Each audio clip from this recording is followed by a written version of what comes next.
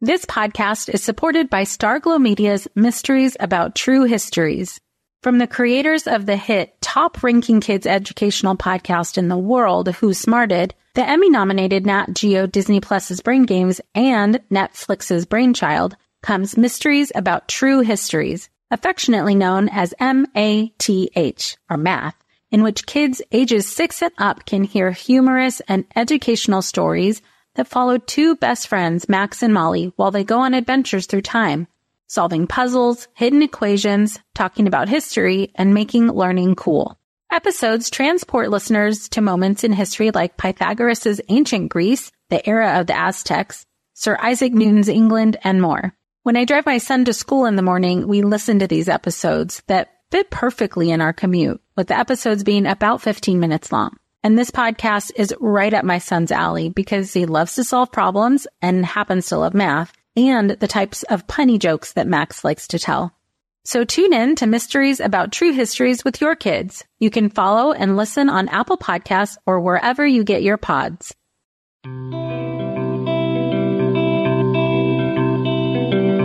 Welcome to Mom and Mind, a podcast about maternal mental health from conception, pregnancy, to birth and postpartum. Real stories from moms and family members who've made it from struggling to wellness, and interviews with experts and advocates who work for moms and families to get the help they need. We discuss very real struggles that can sometimes be hard to hear, but these are stories that need to be told so that moms and families can know that healing is possible. This podcast is meant to offer information and awareness and is not a replacement for treatment by a professional or professional training. Thank you for being with us today. Hey everybody, welcome back to Mom and Mind. I'm your host, Dr. Kat. In this episode, we are going to be getting into a really needed topic for us to be discussing, which is sex during the pregnancy and postpartum period. There's a lot of questions that people have about this. What's normal? What's not normal? What happens with our desire after you have a baby? What happens to the relationship? And Elise Springer is going to be sharing with us a lot of great perspective and a lot of great information on what happens and some things for us to think about and maybe some things for us to think about a little differently. I really love the perspective she brings and the directness that she brings also in speaking about a topic. You know, most of us get a little bit awkward when talking about sex, and Elise just states it as fact. Some of the things that she discusses is really just calling things what it is, and she has a really direct approach that I just love and is refreshing so that we can just get it out there and have a discussion. Elise is a licensed marriage and family therapist practicing psychotherapy in Los Angeles. She uses a combination of CBT, EMDR, and psychodynamic modalities in helping people with all kinds of things like depression, anxiety, death and loss, relationship conflict, HIV/AIDS, perinatal mood and anxiety disorders, substance use, and people who are having difficulty with the creative process for artists and writers. She's taught and lectured in a variety of settings on all of those topics in a lot of really important places. And most importantly for us today, she's able to talk about sex and sexuality related to perinatal mental health and the change into parenthood. In addition to her current work and her private practice, she is a training faculty and governing council member of Maternal Mental Health Now, board member of 2020 Mom Project, and a past co-chair of the Los Angeles County HIV Mental Health Task Force. I'm really looking forward to this conversation with Elise, so let's welcome her. Hi, Elise. Welcome. Thanks so much for being with us. Hi, Kat. How's it going? Great. And I am excited and happy for our audience to hear this episode and to talk to you about sex and postpartum sex specifically. What happens? What happens? Isn't that the great mystery? Yes. What happens? We all know about sex because most of our clients and probably listeners, right, if they've had a baby, have had sex. There's a pretty strong correlation between those two. Yeah. So I want to dig into this with you and answer a lot of the questions that a lot of people have about what's normal and what happens and, you know, all of the things that impact sex life after baby. And before we get into that, give us a refresher on the work that you're doing. Sure. Well, first of all, let me just say for those of you who are a little bit concerned about words and sensitivity to language, I will be using some very graphic language. When I talk about sex, I tend to be very direct. I think that a lot of times we are very fearful about using words when it comes to sex, and we use sort of like very vague and polite terms. And don't get me wrong, I like to be polite, but I think sometimes when we are talking about sex, it's necessary to just kind of put that aside and have real conversations, whether it's with each other or with our clients if you're a therapist. And generally, one of the ways that I kind of like to say that to my clients, so I will say that to you and my audience, is I am very graphic, and if it starts to be uncomfortable, please let me know. And so to your audience, I would say if it starts to be too graphic, feel free to stop listening and just know that the intention is not to be rude or offend, but just to have a very frank conversation about sex. All right. Great. Thank you for that. You're welcome. So that being said, I actually love talking about sex. It's one of my favorite topics. And I think that I sort of just gained my interest in that I worked with domestic violence and on campus domestic violence when I was in college. And I started to kind of get familiar with that world. So then when I went to grad school, my sex education therapy class was one of my favorite classes. And it kind of led me to my sort of graduate degree work in HIV and AIDS. And that is where I got most of my training around sex therapy and how to talk about sex, because it's just naturally a part of that community. And I really noticed when I began working in the prenatal and postpartum world that everyone would kind of want to talk about it, and they would sort of drop these very vague hints around sex, whether it was sort of asking questions during pregnancy about, not being able to orgasm, or and even in postpartum, like, well, what's normal? What's normal sex? So it just became really clear to me that I think that this was a topic that a lot of people don't discuss, because so much of it is about recovery and healing postpartum and breastfeeding and babies, that I think the dynamic between the couple focuses on chores and relationship, but less on sex and sexuality. So I just sort of began trying to bring that a little bit more into, of course, when clients bring it in, just being more direct about it and talking about it more frankly. Right. Absolutely. And thank you for that. And also, I think it would be great to kind of start off with like what you hear most commonly when people are bringing it up, or what you see most commonly when they're not bringing it up, in terms of like just what's common in terms of sex and desire postpartum. Yeah. What I find so funny is that a lot of times when we're dealing with postpartum mood disorders, that tends to be the focus. But the conversation does not very often in the beginning talk about a woman's own sex or sexuality. It's mostly about how partner wants sex and they don't. And I think that we use this in such the common pop vernacular. Like, we joke around about being touched out. I think amongst therapists and when moms get together with their discussion, there's a lot of talk about being touched out, and I don't want my husband to touch me, and I don't want my partner to touch me. I just had a baby. They can take care of themselves, right? I mean, I have had numerous women come in and say, thank God for porn, and numerous men come in and say, thank God for porn. And I get that, but I also find it a little bit sad, because we know that one of the biggest predictors of happiness in a relationship is intimacy. And that is often, can be sex and sexuality.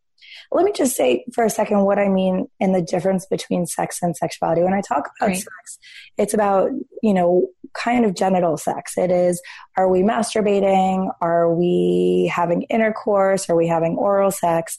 And when I talk about sexuality, it's different, because I think women in general before a baby have one kind of sexuality, and after a baby have a different kind of sexuality. And I like to think about that in relation to kind of young adult sexuality, even if you're a mom having a baby at 40, and adult sexuality, which is like what it is like to be sexual as a mom. And oftentimes those two words don't go together, right? Both in pop culture and for ourselves, it's like we just think about moms and sex, and it's sort of like the common, like, gross, right? I always think about, what was that Lonely Island? Andy Samberg does that, sort of joking about like some SNL skit about having sex with like MILFs, basically. And even that term is sort of like derogatory in some way, but there's just this sort of pushback that I see a lot of times in that first year postpartum about taking on sexuality in a different kind of way. Mm-hmm. So a couple different things happen. Generally, it starts off being like, well, what is normal for sex postpartum? And then we kind of start to shift the discussion about, well, what's normal for you in your adult woman sexuality rather than your sort of more young sexuality? Mm-hmm. Right. I'm wondering about that in terms of kind of this transition to motherhood, what all goes into the idea of what a woman's sexuality is in her transition. So like, for instance, has she been made to think that, like you were saying before, that moms don't have sex, or that it's normal to, like, after you have a baby to not want to have sex ever again, or whatever? Who knows what's going into that idea? Yeah, I mean, and statistically, like, we know that there are some statistics that show, what is considered a sexless marriage, right? A sexless marriage is a marriage that has sex 10 times per year or less. So, when we think about that, I always like to say to somebody, well, what's your idea of like a robust sex life? Like, if you were having sex regularly, what would that look like? And I think on average, most women might say pre-baby once to twice to 3 times a week, just depending on their level of sexuality. But it drops so tremendously after having a baby. This podcast is supported by Understood Explains. As parents, we are often having to figure out things as we go, and that is very true for our children's education.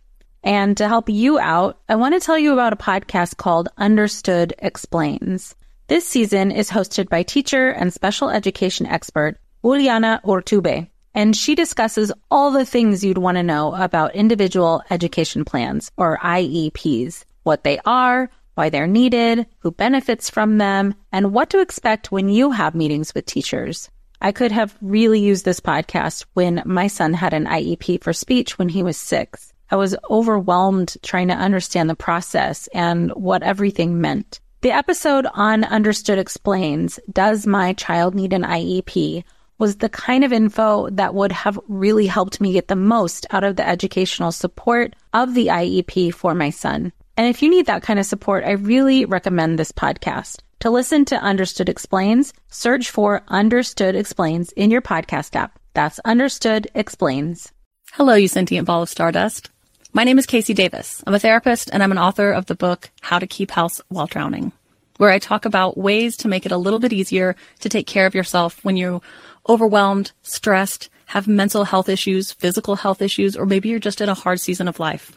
Maybe you're looking for a place that you can come and listen to some practical advice. This is a podcast for all of the self-help rejects. We're going to talk about skills for survival and self-kindness. And I'm going to leave the pop psychology at the door. I promise not to tell you to meditate or to journal. We're just going to give you some really insightful conversations with hopefully some practical advice. So I don't believe you need to pick yourself up by the bootstraps.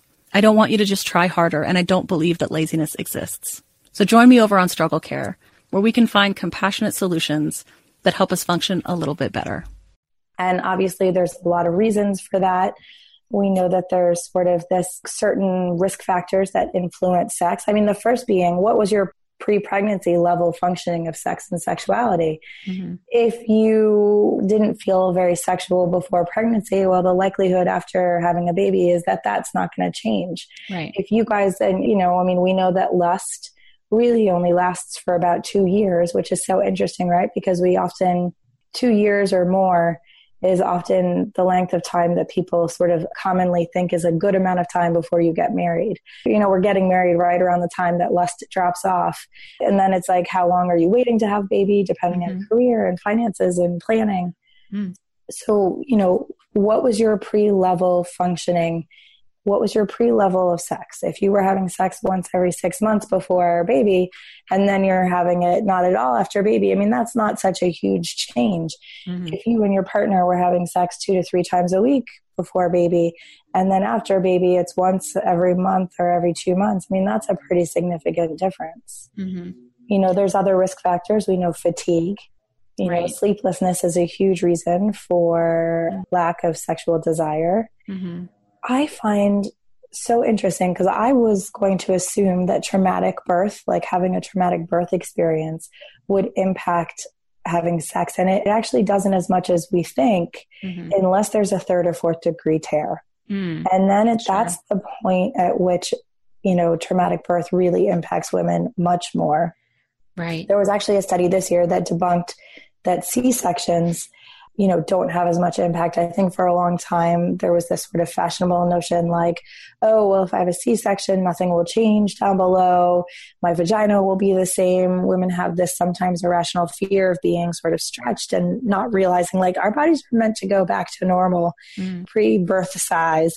But that is something that I hear so often. And it's, you know, a couple of times I've had to say, well, you know, that's not going to impact your sex life. C-sections don't necessarily mean that your sex life is not going to be impacted. They have the same rate of impact.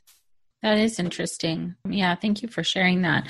I think really speaking to, you know, I guess what research says and what we're finding is really important because there are already a lot of assumptions and maybe misperceptions, correct. Yeah. About so many things, but specifically about sex and postpartum. You know, at one point, someone asked me to write an article about like, you know, 5 tips to better sex postpartum, right? And when I was saying, well, look, you know, we know that there's a specific pattern to resuming sex overall. I mean, of course, everybody's different, but this is the same in cisgendered partners and the same sex partners. There's a typical pattern. It starts with oral sex, then it moves to masturbation, then intercourse, and then oral sex on the woman. So if you have a cisgendered partnership, generally it starts with blowjobs, then it moves to masturbation for both partners, mutual masturbation, and then intercourse, and then, you know, finally oral sex.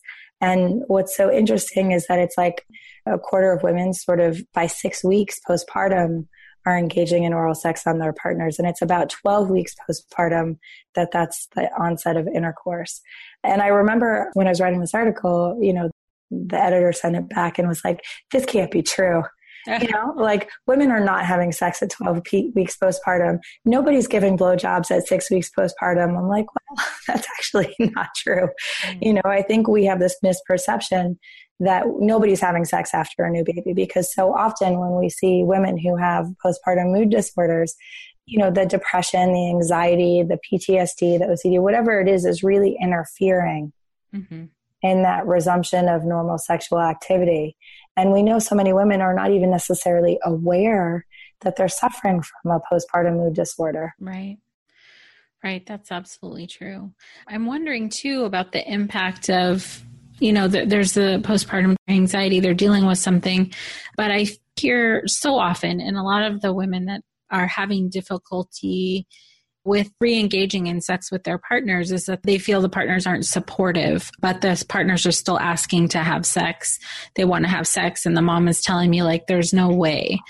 Yeah. And so what about that? What I see to be the most common in my practice anyways, is that dynamic. What is that about? Well, I think that that's like a little bit of a feedback loop, right? Because, you know, we know that it's mom's perceptions of partner sexuality that influences their own desire. So if a mom thinks like, oh, partner really wants me all the time, there might be some interest. But if it's perceived as being too much, right? I think it was a Canadian study in 2016 found that if, you know, a mom found her partner's desire to be too much, that her own desire waned. So there's like this bizarre balance of like, what is just the right amount of desire to be reciprocated? But I think what you're talking about, Kat, is actually two things. And this is what happens is that it gets confounded. There's sex, and then there is the emotional intimacy that allows for sexual satisfaction and relationship. So when we think about sex, what a lot of people don't realize is, right, so that we know that there's 4 parts to sex, right? There's desire, there's arousal, there's orgasm, and then there's sort of like the come down period, right? Or the sort of relaxation period. And what women don't remember is that they often have desire after arousal. So part of it is that there's this pushback to want to respond to partner, because there's this like, well, I don't feel like having sex, not remembering like, oh, wait a second, I kind of have to start to engage in sexual activity to then light up the desire. Mm-hmm. Right. So women are often not feeling like having sex until they're in the process of having sex. That's right. That's exactly right. So, and then it's like kind of a reminder like, oh, right, I actually like sex. Yeah. Or I like doing some part of sex, right? Depending on where they are in their own healing process. And so that's one part of it. The other part you're talking about is relational satisfaction. I mean, these are all the things that the Gottman talk about, where in that postpartum period, the 4 horsemen are so alive and well. That sort of criticism and stonewalling and defensiveness and all of that is really what's getting in the way. So I think I'm going to just speak to just cisgender couples right now. So if you're listening, I'm really just talking specifically about cisgendered couples. But, you know, men and women have different levels of desire and arousal. So men can walk into desire much more quickly. And so they often take sex and intimacy, particularly men right now generationally who are childbearing age. So if we're talking, I'm going to say 25 to kind of like 45, let's just give it that 20-year span. They are not necessarily taught to express emotion and feeling and comfort verbally. Right. They are taught that through touch or to express it physically. Right. And so women, on the other hand, we're talkers. We can talk all day. We can feel connected to our girlfriends. It's often how we bond. It's often how we reduce our cortisol levels, but it's not the same for men. And so what happens is that, you know, I think there's a misperception going on about what the intent is. So a mom comes in and is like, you know, my husband's just constantly badgering me. When are we going to have sex? And I'm telling him, no way, buddy, get out of here. Like, the house is a mess. I've been breastfeeding this baby all day. What the F are you thinking? And what he's thinking is, I want to be close to you. I miss you. I need to feel connected to you. I am struggling with my own adjustment to parenthood, and I don't necessarily know how to verbalize that. And I need to connect and touch you. And what mom is thinking is like, get out of here. I've been touched all day and forget it. So it's a loop that happens, right? So he puts out this bid for affection. She rejects it. And honestly, you know, the biggest reason why is because baby often fulfills women's sexual need. And I don't mean that with orgasm or genital, any of that. That's not what I'm saying. It's that connection. So having a baby for mom and breastfeeding baby and carrying baby and all the touching that women do of babies necessarily in that first year really fulfills their desire to be close and intimate. That's so important. They need it in the way they might have before. That's so important that you're saying all this, and also that you're specifically saying that it's not sexually based. I think for women specifically, maybe who have history of sexual abuse or having OCD, intrusive thoughts that are sexual in nature, that this, even if they haven't had sexual abuse themselves, like it's almost like the wires get crossed, and having some like intimacy with partner plus like, oh my gosh, my boobs aren't used for that anymore. Now I'm feeding this person. So like I've had multiple people say like, my breasts are not part of sex right now, not until I'm done with nursing. And that's a fine boundary to make. Absolutely. But I'm also wondering how you've seen people navigate that. Yeah, so I'm going to separate it out again. What I was saying about, you know, mom getting sexual needs met by baby again is I'm really talking about the emotional needs that mom has during sex and that sexual relationship, right? Because pre-baby, women and men, you know, to feel desired, to feel connected, to feel vibrant, that's a lot of times the way women use sex, right? It's not necessarily as orgasm driven. You know, I think men sometimes also use it for that reason, right? They get their emotional needs met that way, but they're also a little bit more orgasm driven just because it happens so much easier for them, right? With women, it's so much more brain based.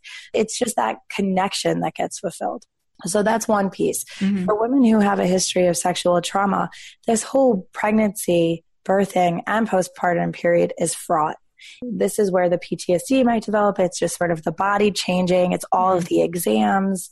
It is this sense of like the baby is constantly needing something, which can feel really turns on all of that like red light. Oh my God, stop. Cortisol and endorphins in a mom. So then when dad approaches and says, you know, mom is already like kind of at that heightened state, even sometimes for women who have had sexual trauma, breastfeeding can be really awful. So then when, you know, a partner approaches and says, hey, can I touch you? Of course, the answer is immediately no. Right. But, you know, that has to be a dialogue. And I think this is where it can be tricky because so many women have not necessarily been honest with their partners about the kind of sexual victimization that they may have incurred. They may have been general, but I think I find that that's been my experience is that oftentimes it might be like, oh, sure, you know, there was some victimization in my history, but it's not discussed between partners. Right. So then there's also no way to like contextualize what's happening specifically in the postpartum period when all like the role transition is happening and also just fatigue and all of the other things you described. Yeah. So then we've got a mom who has a history of sexual victimization. She's already feeling kind of triggered and lit up by all of the physical needs that baby has, how close baby is constantly, not feeling like she's herself or in her home body. And then partner reaches out for connection because it so abruptly has just, you know, kind of disappeared because he needs to kind of feel like, hey, you know, I'm not just your roommate. Like we're in this together, we're in a partnership. But if there hasn't been this frank discussion, that bid for affection gets perceived as a rejection. And then that rejection creates a withdrawal and then a lack of wanting to do something. And then you get like lack of help around the house, which then is just going to cycle back to mom, who's going to be like, you're never helping around the house. You're not doing anything. Yeah. And so we've got anger met with anger, met with anger, met with anger, and we're off to the races and never, you know, anger is like the biggest mood kill you could ever have for sex. Right. Absolutely. And all of that is not necessarily, just to differentiate, is not necessarily related to the sexual victimization. This is just a dynamic that happens general too. That's right. This happens regardless of whether there was a history of victimization, that cycle of anger versus anger versus anger, right? I mean, I think that's a big part of it. And, you know, we know that for a long time, there's a lot of different information. And I think some of it is like so much in the perinatal mental health field. We have to say, we know some things, we don't know everything. Right. When we think about breastfeeding in particular, because I know you brought that up, you know, studies are mixed. Sometimes we think that prolactin reduces desire. And then that's the interplay between prolactin, which is what creates breast milk, and testosterone and estrogen, that interplay is what reduces desire. But other studies say that's not true. That's not true at all. It's only the socio-emotional component of breastfeeding, that it's the mom's emotional closeness that gets met by baby that then creates that sort of like, there's no other time for anything else. So the conclusion here is that we've got studies on both sides saying two things about breastfeeding. So I tend to kind of say, well, I don't know if breastfeeding is the cause because there's other ways of being intimate, but it is really easy to just say, yeah, don't touch my boobs. Like, don't touch them. Sure. They are off limits. And it's also really easy to say, yeah, don't touch my vagina. I'm not going down on you. It's all about empowering people to kind of say, well, what do you feel like doing? I have literally asked this question and moms are like, I know you've just told me all these things, but absolutely nothing. I feel like doing nothing. And then I say, well, then we have to have a different kind of care plan. We have to have the kind of care plan where we're taking care of these other concerns. We have to make sure that you have enough sleep. We have to really look at the dynamic between you and your partner. Have your gender roles become so entrenched that there's no equality anymore? A lovely, lovely researcher who I'm going to plug because I think she's amazing and I don't feel like enough people know about her. And I actually feel like I should introduce the two of you so you can have her on. Please. Is this woman, Darby Saxby, who's at USC. And she is running something called the Family Nest. Oh gosh, it's like the neuroendocrinology of social ties. Wow.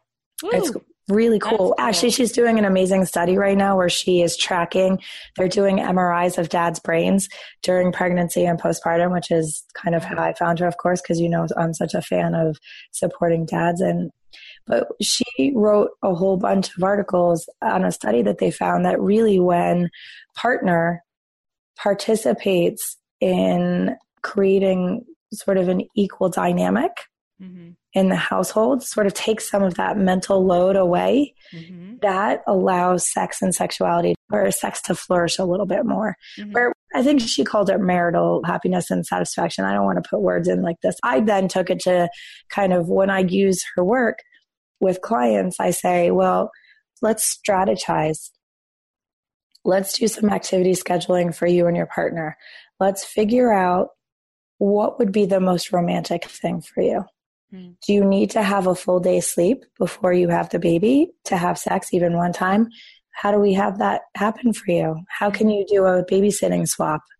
I mean, and obviously it depends on what the level of mental wellness is, if that can even happen. Sure. But then it's like, well, what kinds of then gentle, intimate touches that you can do that maybe are not more genital focused, but fall in that category of increasing that connection. So, I mean, this sounds like a great entry point into kind of talking about how to resolve some of these issues and how to bring a couple back together. And you're breaking it down into very small, manageable steps that are, I'm thinking of, like you said, the lady who's like, no way, we're not doing this at all, is kind of finding out what's going to work for her by just exploring. Yeah, what's exploring? And then I like to look at it this way. Most people when they first have sex have no idea what they're doing, right? If you think back to your own first sexual encounter, you both had no idea what you were doing and you had no idea how your body worked. Right. So this is where we start to talk a little bit more about the sexuality, which is that a lot of clients are not able to articulate that positive adult sexuality. Maybe it's sort of like they don't know their body anymore because obviously what a body is like before pregnancy is just not going to be the same after. And that's not to scare anybody who's listening who has not yet had a child. It's just to say that, you literally have the cells from your baby now in your brain. So you are like kind of only a completely new person. And you have to get to know that new person. Yeah. And I think when we come into our sexuality as young people, there's so much this like, acceptance that maybe one encounter was sort of fumbling or bad, but that didn't really deter us from doing it again. Right. Or we didn't kind of know and we made a mess of it, meaning like we didn't satisfy our partners, we didn't satisfy ourselves, but that again did not stop us from doing it again. So it's about what do you find now that might actually work for you? And it's different ways of touching. What worked for you touch-wise before may not work for you touch-wise now. Different kinds of genital play might have been useful before, but not good now. Your, interior, there might be more sensitivity on one part of your vaginal wall than there was before. Like these things are real. We know that breastfeeding moms have a lot of issues with lubrication that is hormonally related. So, even just getting up the nerve to go online and buy some water-based lube or going into the store to do that or making that part of a date and going to a sex shop.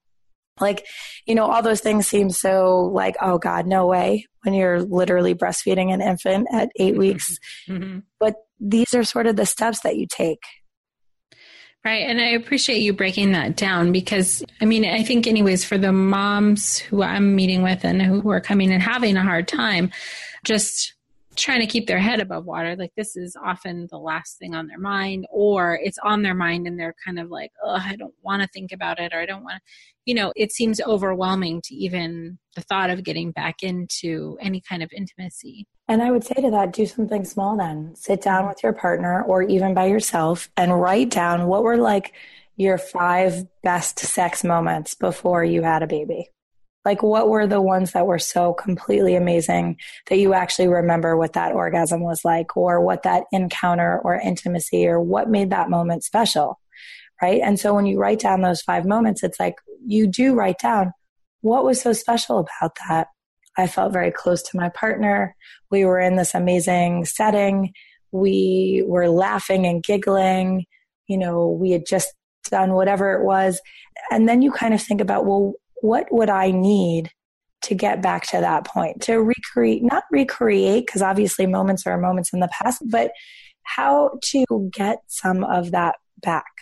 Right. And I think this is what happens, is that couples are like literally waiting for the other person to make the move. Mm-hmm. They're like, I don't want to have sex. You have to make me have sex. And, usually the partner who's been reaching out and getting rejected after a while just gives up. Mm-hmm. Right. And then it's like, but that builds up resentment, because if you're constantly being rejected, if your need is not just physical, for cis couples, if you're a man and you're really reaching out to your partner because you want that affection and that closeness and that connection and a reminder of why you even had a baby in the first place, and you're constantly being rejected, that's not going to lend itself to like actually doing, turning towards your partner anyway. Mm-hmm. There's all those bids for affection. So even if you're on a couch and you're overwhelmed and you can't think of doing anything, like, can you notice your partner's bid for affection? And if you say, I'm not able to meet it sexually with, a sexual dynamic, how can I meet it with intimacy or touching or and if you really can't do anything, if it's like, I really have nothing left to give my partner, that's the point where something needs to be a bigger conversation. Mm-hmm. And as you were talking about this, I was thinking that all of this stuff you're describing, the bids for attention and the rejection, that's often not explicitly discussed. It could be that he's sort of trying to reach out physically and she just like turns her back or something like that. That these dynamics that you're discussing, there's not necessarily an open dialogue between the couple, that they're both understanding this from each other. Mm-hmm. It just is that, he's trying, he feels rejected, she's irritated, she's like shuts it down, and then the resentment goes from there. Well, hey there, busy mama. Are you looking for ways to make your life easier, your home less chaotic, and at the same time add more joy to your life? My name is Deanna Yates, and I'm the host of Wanna Be Clutter-Free, a podcast all about letting go of the stuff we don't need in our lives so that we can focus on what truly matters. Don't worry, I'm not going to tell you to throw it all away or make you feel guilty about keeping something you love, no matter how many other people don't quite understand it. But I will give you practical and, more importantly, actionable advice so that you can make progress right away. And you won't just hear it from me. There are amazing guests too. It's like having your bestie in your pocket telling you it's okay to let go of the things that are not serving you and your family in a totally non-judgmental way. So join me over on the podcast where we can work on progress over perfection for those of us that want to be clutter-free. Hi there, I'm Andrea Owen, self-help author with 19 translations of my books, global keynote speaker, and life coach. My podcast, Make Some Noise, has been serving up self-help in a simple-to-digest way for the last decade. The topics brought in each episode are practical and easy to implement around topics such as working through fears that keep you stuck, different modalities of therapy, managing your negative self-talk, and more.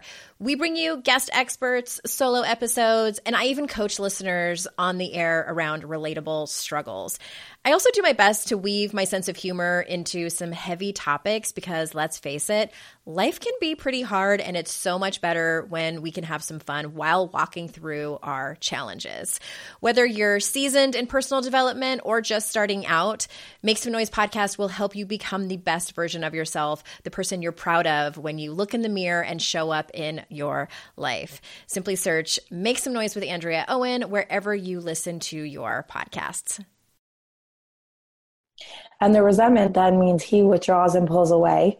Mm-hmm. And doesn't necessarily, again, contribute to the support. If we're talking about moms who feel like they're carrying a lot of the mental load, he's withdrawing because he's constantly feeling like, well, nothing I'm doing is good enough, right?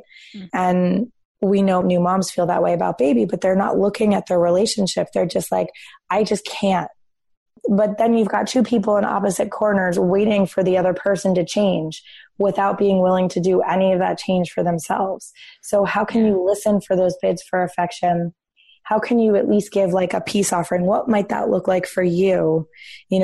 Sure, it's not necessarily going to be something big, but if you're like, there's no way I want to be touched well, offer something small. Mm-hmm. Like if you can't deal with a hand job, give a back rub. I know it sounds so like crass and straightforward, but for real. And similarly, if you're like, what would really get me sexed up right now and turned on? If you cleaned the entire kitchen and did all the laundry, I will be on the bed waiting for you when those things are done. Right. Right. It's like, I've had that conversation. Yes. I'm so glad that you're putting it out there blankly for people to just say that. Because I don't think that the mom that is like, overwhelmed by how she's feeling she's maybe thinking more like, so tired. I don't want to do anything, but it hasn't gotten into the point of like, well, yeah, if you did the dishes and did the laundry, I'm all over this. So I really appreciate you being really, really distinct and clear about supporting people to say specifically these things. And that very clear dialogue is what makes for good sex anyway. Mm-hmm. Right? Because when you remember, if you're a young adult and you're moving towards sexuality and you finally do figure out, oh my gosh, here are the magic places to touch on my body that lead to like fulfillment in some way. Generally, in good sexuality, we are able to communicate that to our partner. Like, oh, move a little bit left, move a little bit right. Oh, you know what? Can you be a little more firm? I don't like feather touch.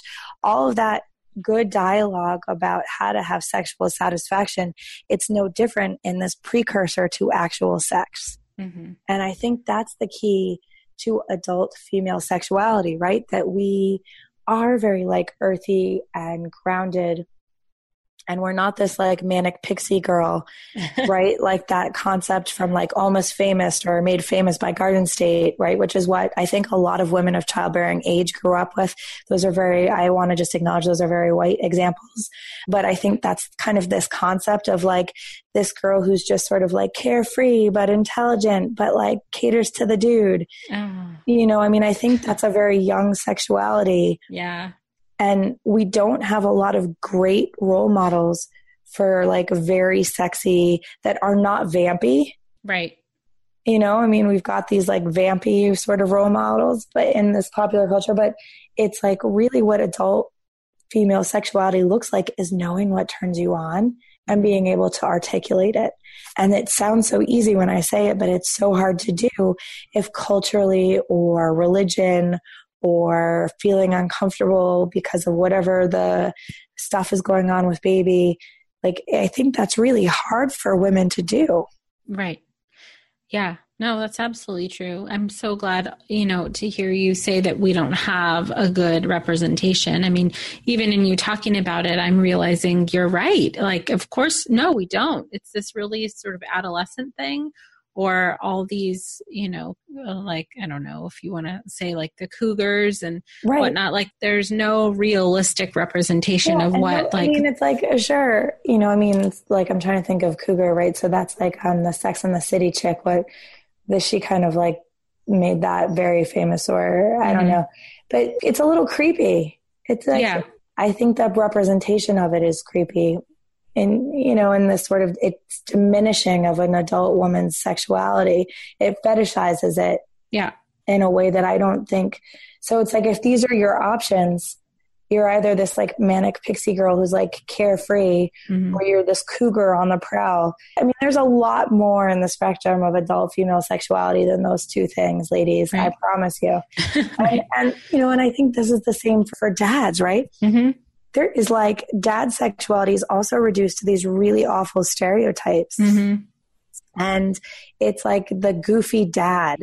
It's like, dad jokes and white sneakers and, maybe now he carries the baby around in the Bjorn, but like there's no, he doesn't know how to use the bottle. He's like totally incompetent. Incompetent dad is like, and then he's lusting after the young girls. Like, there's also a lot more adult sexuality role, is sort of shown.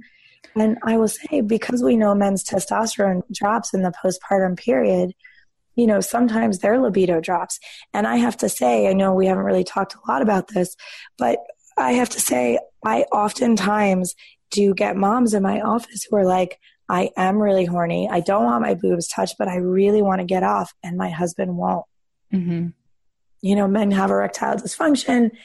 right? I mean, it's just sort of like as their testosterone is dropping and they're also nervous and anxious, and will the kids hear and will they walk in, and oh, this is so important because I never get to touch her, and like, what if I mess it up? And, you know, there's all of this stuff too for men. Yeah. Thank you for speaking to that. And it sounds like there's more to say. Always. Can you speak more to that? About this kind of like our common ideas are that women don't want sex and men do, and that's not true all the time. It's not true all the time. I mean, statistically, gosh, I'm trying to think. It's like, I am not going to be able to pull the percentages up right now in my brain. But let's see. How do I say this? I think that so often there's an assumption that it is moms who don't want sex postpartum. And I don't know that that's, you know, it's not the case all the time. I think that sometimes women do have kind of a new found appreciation for their bodies. And depending on what their birth experience was like, it can be incredibly empowering. Like, holy shit, I did that. Right. What else can this body do? Let me take it out, like, and, you know, see the world with it, kind of. Right. And depending on, you know, partners are not immune from the same kind of traumas that women are. Mm-hmm. If you have a mom who maybe had, you know, maybe there was bleeding or there was a moment in the birthing experience, you know, we know trauma is so relative. So maybe mom had no sense that there was any trauma going on, but dad got so worried, right? Because childbirth is so mysterious. And, you know, when you don't know and you're not in the body and you're seeing someone go through this and being in pain, you know, plenty of times men have trauma for different reasons, right? And of course, whatever their own history was, have they had sexual violation themselves? I think that is something that is not talked about very often at all, is that, you know, in almost equal numbers, but really underreported, men get, you know, molested similarly to women. And that trauma comes up too when there's a new baby. Right. For dads too. Dads are also dealing with their ghosts in their nurseries. So I'm not suggesting that it's just dads who have sexual victimization that don't want sex. I mean, it's very multi-layered. Yeah. But I think it's just something we don't think about too. And I think it's that like worry and concern too about baby. You know, I see a lot of difficulty when that testosterone drops, right? And we know that it's about 4 to 6 months postpartum is when men's testosterone drops the most. And that's actually one of the things I can't wait to see if we're all right or wrong when Darby Sexby kind of, you know, finishes her study where they're doing both the hormonal and the MRIs to kind of see what's going on. But that's kind of the current theory right now. And so if there's not a lot of testosterone, there may not be easy access to sex. And also it's about that rejection too and pressure. If mama's like, you can have sex with me between 10 a.m. and 12 a.m. on Saturday when the baby is sleeping, it's like, oh my God, okay, that's the only time. That's so much pressure. Right. That's understandable. It sounds like we could and maybe should have a whole other episode, you know, on this specifically, but dads too. But just and I mean, again, because sex is such a complicated topic and does inform the rest of the marital satisfaction. You know, there was a study on dads in Jamaica, and I'll just kind of wrap up with this, but it was a really big study. It was over 3,000 new dads. And, you know, the biggest predictor of marital satisfaction for men was their sexual satisfaction. Of course, there's a little bit of cultural differences, I think, just in terms of sexuality and partnering. And we have to take that into account with any of these studies outside of the U.S. But I don't think that that's not true here. I would say that I think for so many reasons that we're talking about, that men of childbearing age really do often haven't been taught the language of expression of caring and connection. Yeah. I mean, it's rampant. It affects so many things, let alone, you know, just right here in the postpartum, I don't know, I'm hoping like the next generations that are kind of raised in this more kind of, it's okay to talk about your feelings kind of culture. Maybe they won't have to deal with this as much, but also the dads that are coming up now didn't have role models to be the kinds of dads that they are now. Even it's like more involved fathers. Well, that's right. I mean, they might have had dads who had did some laundry or some dishes, but they weren't taking on the full mental load. Because we know for moms, right, they get so exhausted because even if they're like dads are doing the grocery shopping, and we know, right, marketers are really focusing on dads now because dads are doing more and more of the grocery shopping, but it's like mom is sending him to the grocery store with the list. She's still taking on that mental load. So one of the ways that I work around this with couples is that I kind of say, okay, let's sit down and talk about what has to get done, what do you like doing, what do you absolutely not like doing? And how can we kind of take a little bit from each of those absolutely not like doing and take one or two of them? And then I find that sometimes when that happens, particularly for women, it eases up that like anger and resentment that so often gets stuck in that loop. And then they can be more generous or respond more to their partner's bids for attention. And then again, that leads more towards turning towards each other and kind of like standing in opposite quarters, waiting for the other person to change. Right. Fantastic. Well, I thank you so much for bringing all of this to light. And I know there's so much more that we could talk about, but I feel like this is a great foundation for discussion about sex and sexuality in the postpartum period. So thank you so much. Thank you so much for having me, Kat. I'm so excited to have had the chance to talk about it. And I just want to also say congratulations to you, because I know you've done this podcast now for what I think it's like nearly 100 episodes. And I just want to say it's so important, the work you're doing, and thank you. Oh, thank you so much. I'm so glad we were able to have this discussion today. It comes up a lot. A lot of people have questions about this. And I think it's so important for us to open this up to even just to think about, even if you're not going to be having a conversation about your partner, but really to be thinking about for yourself. How are you doing? And how do you want to be interacting? And what are your needs? Sex and sexuality are a really important part of our own humanity and our own process and the way we stay connected to our partners. So if you'd like to learn more about Elise, go to EliseSpringer.com.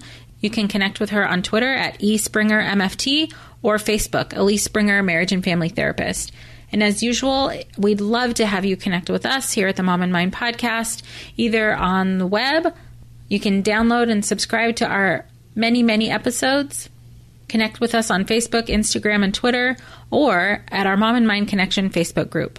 Thanks so much for being here. Until next time. By joining us today, you are part of the growing community of people who are aware and concerned for mothers and families during this beautiful and sometimes very difficult time of life.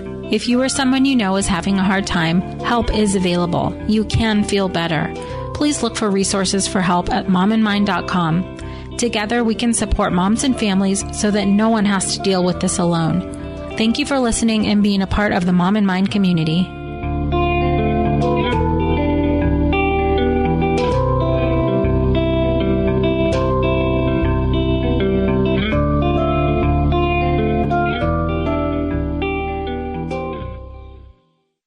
Hello, you sentient ball of stardust. My name is Casey Davis. I'm a therapist and I'm an author of the book, How to Keep House While Drowning, where I talk about ways to make it a little bit easier to take care of yourself when you're overwhelmed, stressed, have mental health issues, physical health issues, or maybe you're just in a hard season of life. Maybe you're looking for a place that you can come and listen to some practical advice. This is a podcast for all of the self-help rejects. We're going to talk about skills for survival and self-kindness. And I'm going to leave the pop psychology at the door. I promise not to tell you to meditate or to journal. We're just going to give you some really insightful conversations with hopefully some practical advice. So I don't believe you need to pick yourself up by the bootstraps. I don't want you to just try harder, and I don't believe that laziness exists. So join me over on Struggle Care, where we can find compassionate solutions that help us function a little bit better.